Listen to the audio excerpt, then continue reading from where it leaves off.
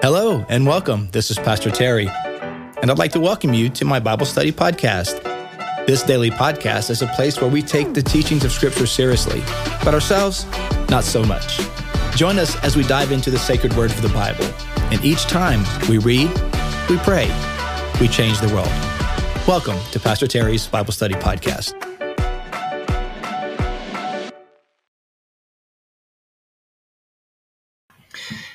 Hey friends, the following podcast was recorded in May of 2021. As you guys know, I am somewhere in the Caribbean floating on a ship. But these recordings will keep us on track as we went through the book of Romans together a few years ago. So I hope you enjoy the podcast, and let's dive in. All right. Welcome, everybody. It's time to jump in. You know what we do? We read, we pray, change the world. So we're going to be looking at Romans chapter 3. We're going to be reading what is arguably the most important 11 verses in the entire Bible. Today, you picked a good day. If you just jumped in today to morning prayer, you picked a great day, because we're going to, it's arguably that we are going to be reading the most important 11 verses in the entire Bible in the next few minutes in Romans chapter 3. So, yeah. So let's get to it. Welcome, everybody. Welcome, Linda. Good morning, Sandy. Good morning, everybody. Glad you're a part of today's reading. It's awesome.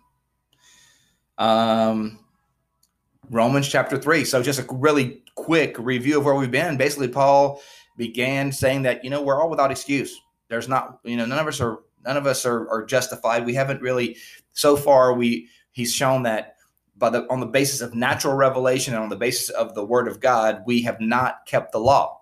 So even if all we had was natural revelation, if all we had was just our conscience, we haven't completely even obeyed our conscience of right and wrong. Additionally, when it comes to the word of God, even Israel, who had God's word, were guilty of not always keeping the word. So based on just those two things already, Paul has shown that we haven't necessarily, well, not necessarily, we haven't kept God's law. We haven't kept it.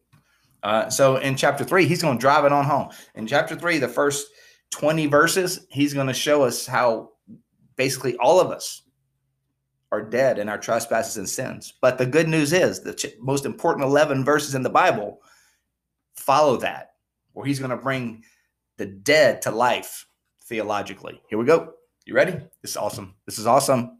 Did I mention that? It's an awesome chapter. Romans chapter 3. What advantage then is there in being a Jew? Or what value is there in circumcision? Remember, previously, Paul has talked to the Jews, and he says, you're just as guilty as the Gentiles. Because he's a Jew, we are just as guilty as the Gentiles. We're not we're no better morally than they are. We have the advantage of having the word of God, but morally, we're no better than they are. And so the natural, logical question to that follows that is, well, then what advantage is it? What about that whole Old Testament thing? What about the people of Israel carrying the word of God? What about all of that? Is there no advantage to being Israel? Verse 2. There's much in every way. First of all, the Jews have been entrusted with the very words of God. There's an advantage. You've had the word of God. Verse 3, what if some were unfaithful? Will their unfaithfulness nullify God's faithfulness? Not at all. So if the fact that Israel, who had the word of God, were not able to be faithful, doesn't that just say that it's impossible, that God's not faithful? Doesn't it just emphasize that it doesn't work? God's like, no. Paul's like, no, that's not at all. Let God be true and every human being a liar. As it is written, so that you may be proved right when you ask and prevail when you judge. God is true. God is just. God is in each and every circumstance. Verse 5. But if our unrighteousness brings out God's righteousness more clearly, what shall we say? That God is unjust in bringing his wrath on us? Like, aren't we doing God a favor? Like, if we're unjust and it only our unjustness, if our unjustness only emphasizes God's justice, aren't we doing a favor to God by accentuating his goodness? Like, if you have a sibling, like if you're the bad sibling, the bad child, and you're like, aren't I just doing a service to the good child by being so horrible? All I'm doing is accentuating how awesome Johnny is. So Lord knows there's some families like that now. Little Johnny crazy. He's like, I'm just doing a favor to everybody. I'm just no. That's not how it works, Johnny. That's not how it works. But that's what they're saying. Like, if our unrighteousness just accentuates God's righteousness, aren't we doing God a favor? That God is unjust in bringing wrath against us. I am using a human argument, Paul's saying. I'm using regular, typical human reasoning here. Certainly not. If that were so, how could God judge the world? God doesn't need our wickedness to be just. He doesn't need that. He doesn't need human wickedness to participate and somehow contribute or help him out. No. If that were so, how could God judge the world? Some might argue, if my falsehood enhances God's truthfulness and so increases his glory, why am I still condemned as a sinner? It's like, that's why some people like to hang out with dumb people, because it makes them look smart. Oh, like, man, why you hang out with all them knuckleheads? Because it makes me look intelligent. When I hang out with knuckleheads, it makes me look smart. That's why. It's the same argument. It's the same argument. Like, if my unrighteousness only accentuates God's righteousness, then shouldn't I just be more unrighteous? If my falsehood only enhances God's truthfulness and so increases his glory, why am I condemned? I'm helping God out. Why would God condemn me when I'm only helping to accentuate his glory by my ungodliness? Verse 8. Why not say, as some slanderously claim that we say, let us do evil, that good may result. Their condemnation is just. Paul's saying, you totally don't get it. If that's the way your comprehension, your understanding of a relationship with God, it's sort of, you're totally missing the point of a relationship with God. If you think it's about trying to, how unholy can I be to accentuate the glory of God? You've totally missed who you are as a creation of God. You've totally missed God's expectation of us, and it really missed who God is altogether. And that last verse, their condemnation is just. Some more less couth interpreters have said, you can go to hell. That's how they've interpreted that. I'm just saying that's how they interpreted it. I'm not telling you that's how it should be interpreted. I'm saying that is the meaning. Their condemnation is just. That's what it means. It's like, you totally missed it. Verse 9. What shall we conclude then? Do we have any advantage, Jewish people? Do we have any advantage at all? Or do we have, what shall we conclude? Do we have any advantage? Not at all. For we have already made the charge that Jews and Gentiles alike are under the power of sin. So what is Paul saying? Like, wait. I thought you said we did have an advantage. Now we don't have an advantage. Here's what Paul's saying. We have the advantage, the benefit of having the word of God as Jewish people. He says, Paul's Jewish. We've had that advantage of being close to the holy things of God. But we're not morally advantaged. We're no more moral than the Gentiles. We've had the advantage of having the word of God, access. We've had the advantage of access to truth, but we aren't advantaged in terms of morality. Just like our culture today, right? We have so many advances scientifically, so many advances technologically. Is there any advantage to living in the 21st century? And is there any advantage to living today? Yeah, there's lots of advantages. You can literally, like we're doing a Bible podcast right now, Bible morning devotion virtually. That's a tremendous benefit. None of us had to drive. Some of you wearing your PJs. Some of you like, I ain't never letting nobody see me like this. I'm glad this camera go one way. Right? That's an advantage to that, people. There's an advantage to that. But are people today any more moral than people in the day of Jesus? Are any more moral than the people in Abraham's day in the Old Testament? No, there's no moral advantage. There's some technological advantages. There's some scientific advantages for sure, but there's no moral advantage. That's Paul's point. Part of Paul's point.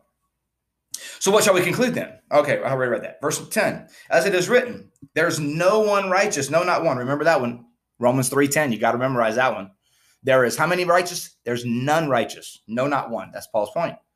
Main point. There's none who understands. There's no one who seeks God. All have turned away. Jew, Gentile, all of them have turned away. They've together become worthless. There is no one who does good, not even one.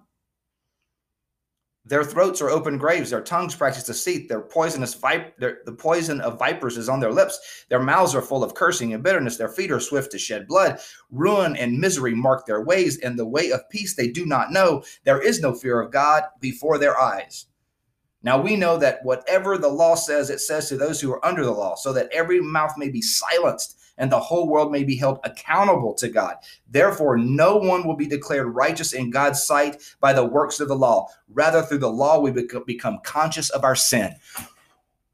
Do you see what Paul did? He's just showing. He's showing. He goes from the head to the feet. They don't think right. They don't talk right. Their hearts aren't right. They don't walk right. They don't love God. We don't. As a human beings, we don't default to love God. We default to put ourselves first and to ignore God. And Paul says the law is given. You know what the law does? The law just accentuates. It just draws attention to the fact that we don't measure up. Now, is the problem with the law? No, the problem's not with the law. The problem is it's like the guardrails on a road. If you run off the road, is it the guardrail's fault? No. The guardrail will tell you it's dangerous over here. It's dangerous on this side, but people still, run off the road, go too fast, whatever, ignore the signs.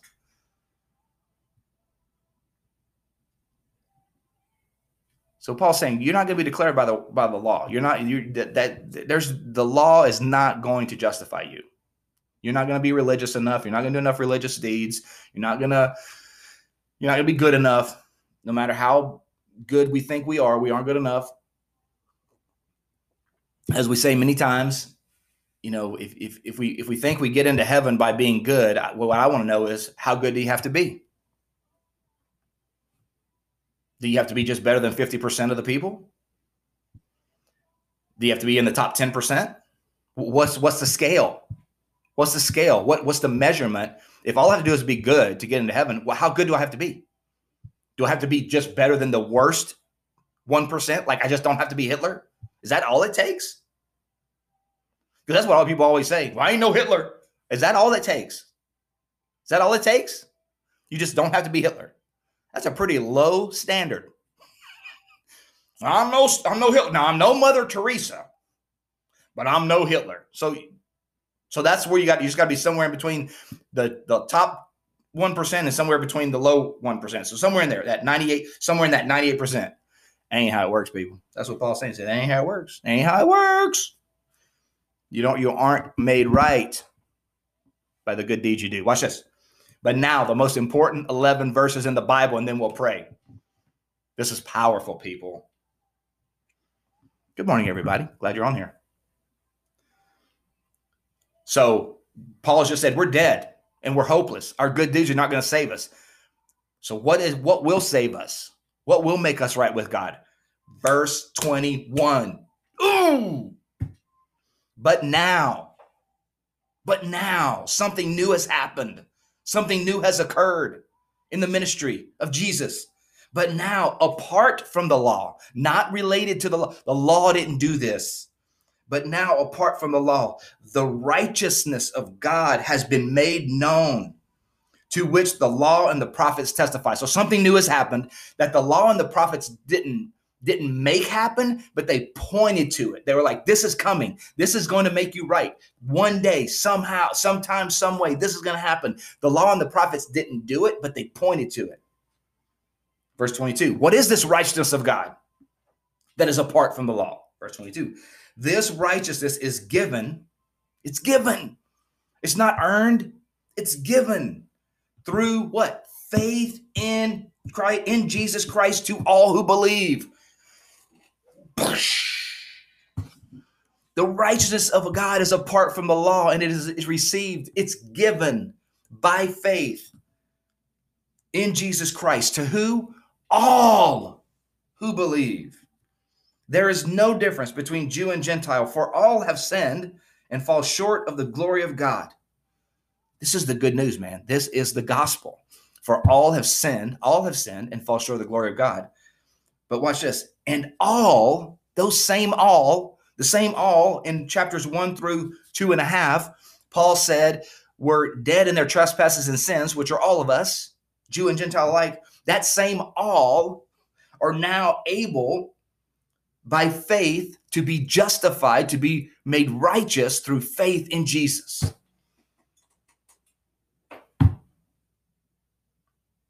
Verse 25, God presented Christ as a sacrifice of atonement. This is how he did it. This is how he made it possible.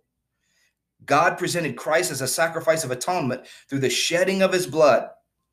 Christ shed his blood and made us at one with God. Who paid the penalty for all that sin that happened in chapters 2.5? Jesus did. Jesus did. His sinless, precious blood. You know, back in the day, we used to sing the song, back in the day, down at the cross where my Savior died. Down at the cross where from sin I cried. There to my heart was the blood applied. Glory to his name. That's what Paul is saying. God presented Christ as a sacrifice of atonement through the shedding of his blood to be received by faith. How do you receive Jesus? Do you rub the rabbit's foot? Do you hold the Bible real tight? Do you swing it? Do you wave it? No. You accept Jesus by faith. You say, yes, I believe that Jesus' perfect sinless life was sufficient to pay for my sin. So I put my faith, I invest my life, I invest my trust, my hope in him.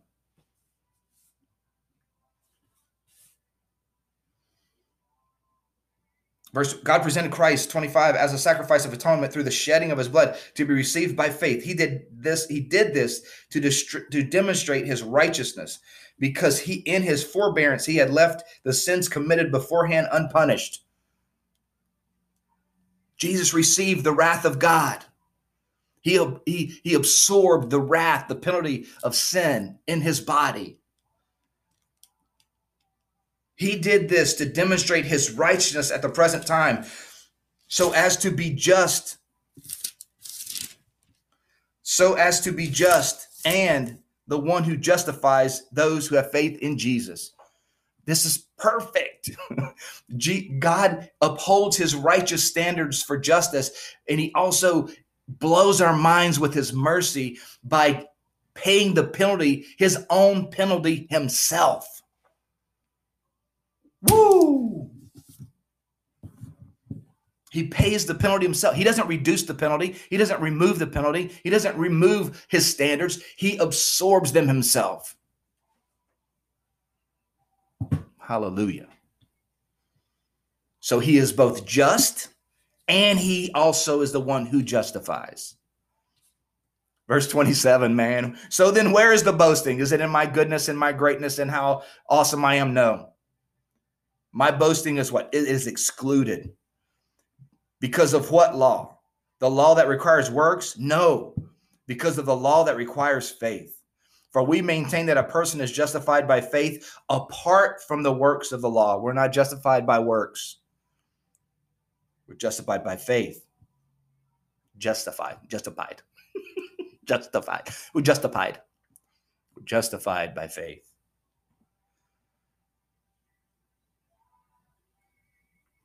Or is God the God of the Jews only?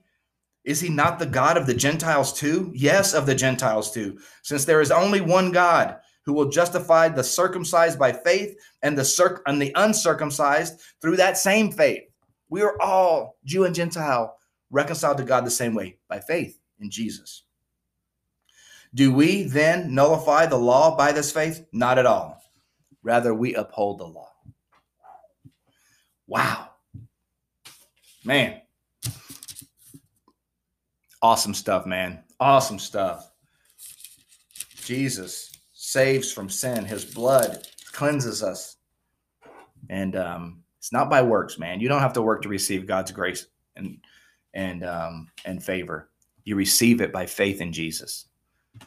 Man, that's good news, man. That's good news. It's good news that you don't have to work for your salvation. It's good news that it's open to Jew and Gentile, slave and free, male and female. It's open to everybody the same way through Jesus. Awesome. Well, thank you guys for being on today. You know what we do. We read, we pray, change the world. So we got to pray. We got to pray. Thanks for being on today. Linda, Tim, Bob, Lori, Clifton. Good morning, man. What's up, Cliff?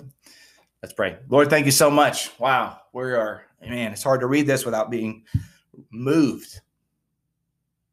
Knowing that we are made right by your sacrificial offering.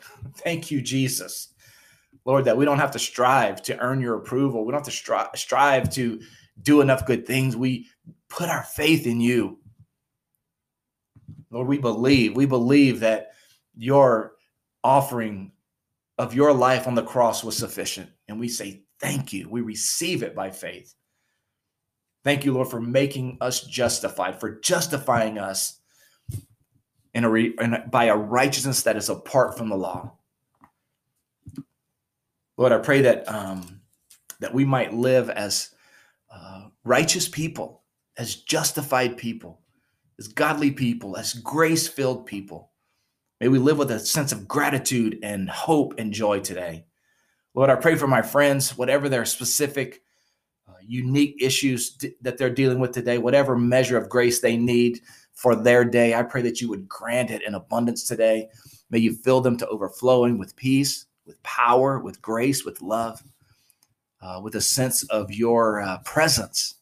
Lord, we know that makes all the difference, your presence. We love you today and give you thanks. We bless your holy name and thank you for your word. In Jesus' name, amen. Amen. Thank you guys for being on today. Thank you for being part of this. Thanks for sharing this. Really appreciate it, man. Romans chapter 3. What a powerful, powerful word. You guys have a great day. God bless you. Thank you for joining me on today's podcast. I hope you enjoyed the show. If this episode has been an encouragement to you, take a minute to subscribe or comment or share it with your friends. You can find me, Pastor Terry, and Bayside Church on all social media platforms. You can find Bayside at Bayside Church SH. Until next time, remember, God's word is true. Everything else is merely commentary. God bless you. We'll see you next time.